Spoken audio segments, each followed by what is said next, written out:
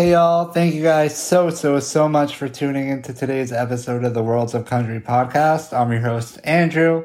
On today's episode, I'm joined by Hannah Ellis to talk all about her musical journey to Nashville and within Nashville. And it was such a great conversation. Hope you guys enjoy it. We'll talk to you guys on the other side. Hey Hannah, how are you? I'm so good. How are you? I'm doing good. What have you been up to lately? You know what? Just trying to get ready for the 4th of July and planning out a lot more shows that we're doing this summer. When did you sort of know that music was the path that you wanted to take with your life? It was right before I graduated high school. So I actually already had a full ride academic scholarship to college. So I kind of felt like I had my path. And then a couple months before I graduated, I kind of just had this come to Jesus moment where I was like, I think I'm supposed to pursue music. And I just felt really, really called into it. And, I went on to college because my parents were like, we'd love for you to do that, but we totally support your music dream. So I kind of did both. But, once I decided that's where I was going, I never looked back.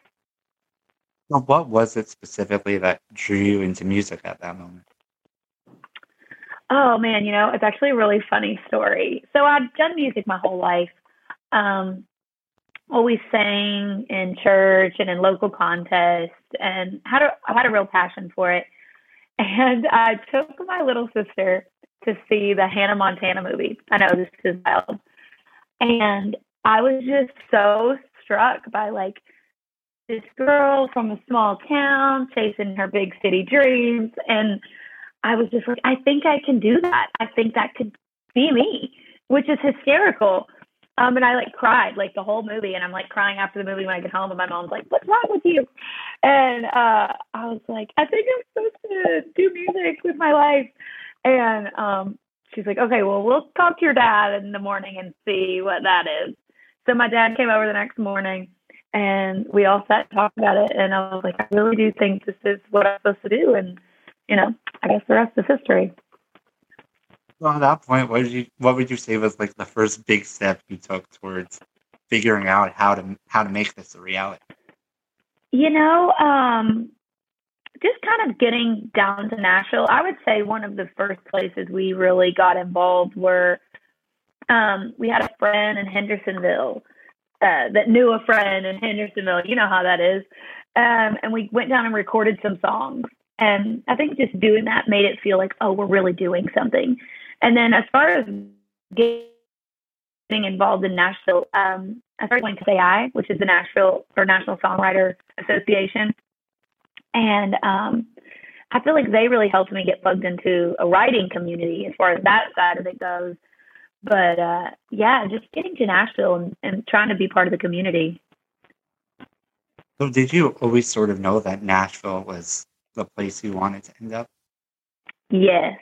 So even when I went to college in Lexington, Kentucky, I would come back and forth to Nashville because I knew I wanted to do country music, and obviously Nashville is a new city. So I would do the travel back and forth, and then I moved here right after I graduated college in 2013.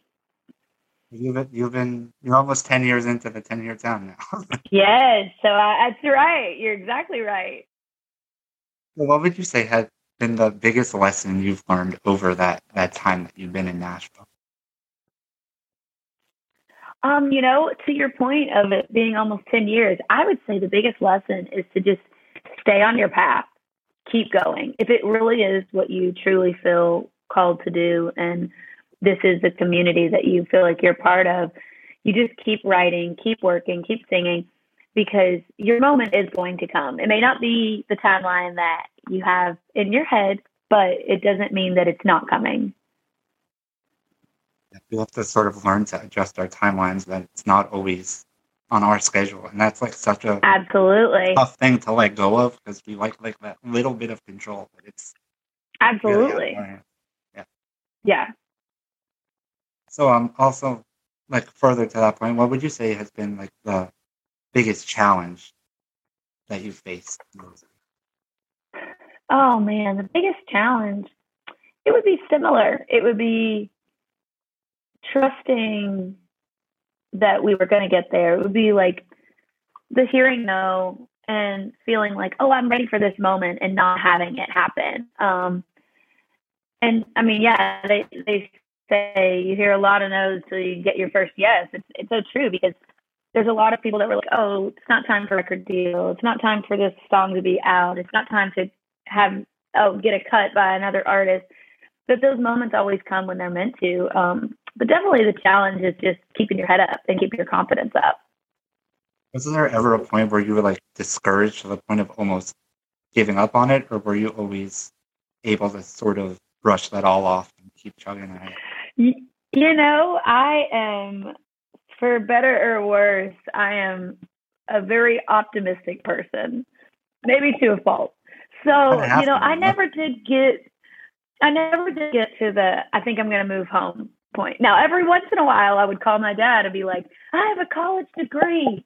I could do something else with my life. But, I never meant it. I don't think I could.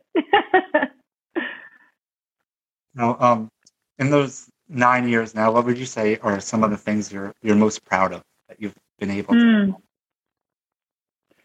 I would definitely say writing songs that other artists felt confident cutting. That was huge for me because, music is subjective, right? I can like something and you can hate it. So when there's something that I write and I'm like, I think this is pretty great, and another artist says, I think so too, so much so that I want to put it on my record, that was like, still is such a huge accomplishment for me. Something that I can always kind of take home at night, even when, you have those long stretches of things not going your way. You have that to rest on and go, hey, I've done this before. I can do it again.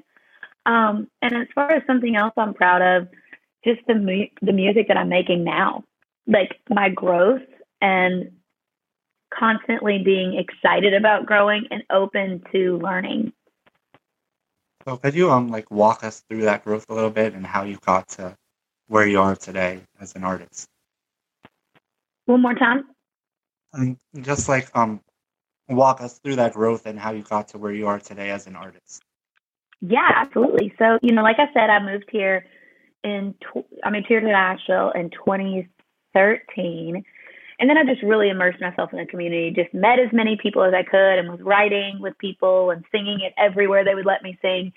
And through that, I made some great relationships. And then in 2015, I signed my publishing deal, just for songwriting. And so because of that, I was like, they're not paying me to be an artist. They're paying me to be a songwriter. And so I really, for 2015 and 16, I really poured myself into writing great songs. Even though I was always an artist and always singing, it wasn't my number one priority in those couple of years. My priority was writing songs that other artists would want to cut. And so through that time, I got cuts with Russell Dickerson back here, and Carly Pierce and Cassidy Pope and Danielle Bradbury and Devin Dawson. And it's just been really a cool journey because as I got those, once I did that, I felt like, okay, I was able to kind of prove that I can be a songwriter. Now I want to shift my focus back to being an artist. And I did that in 2017. I released my first independent project, like 5 or 6 songs.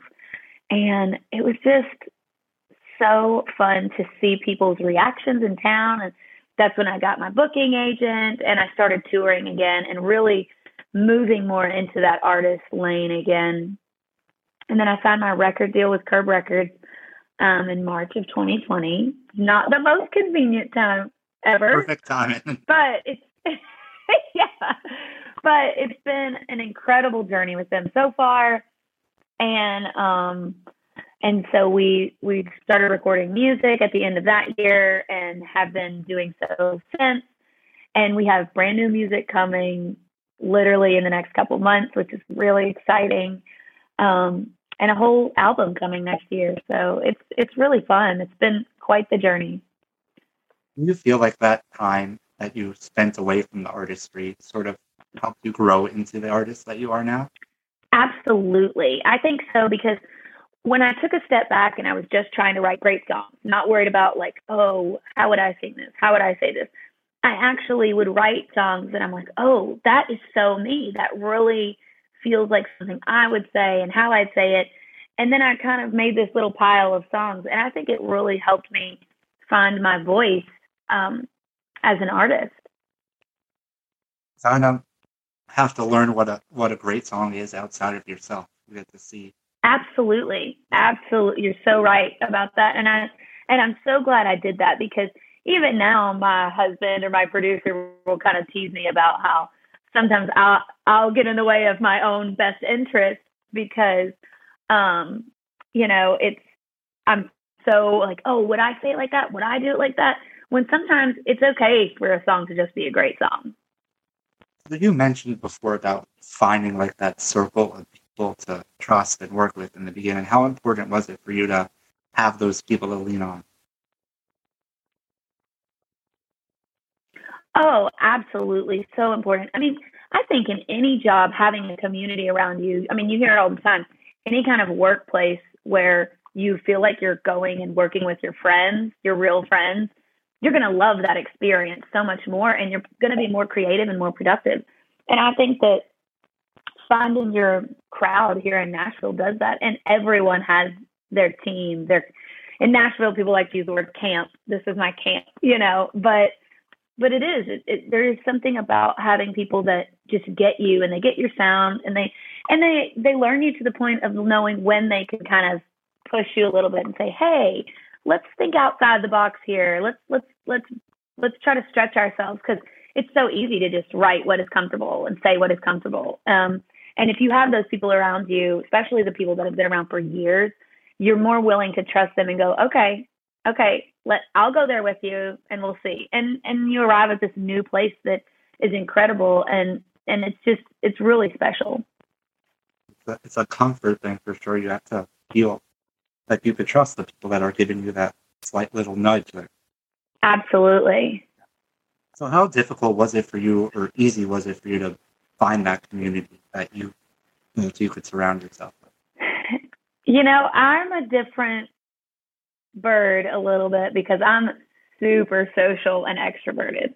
Like, it is very easy for me to walk into a room of people I don't know and be like, "Hi, do you want to be my friend?"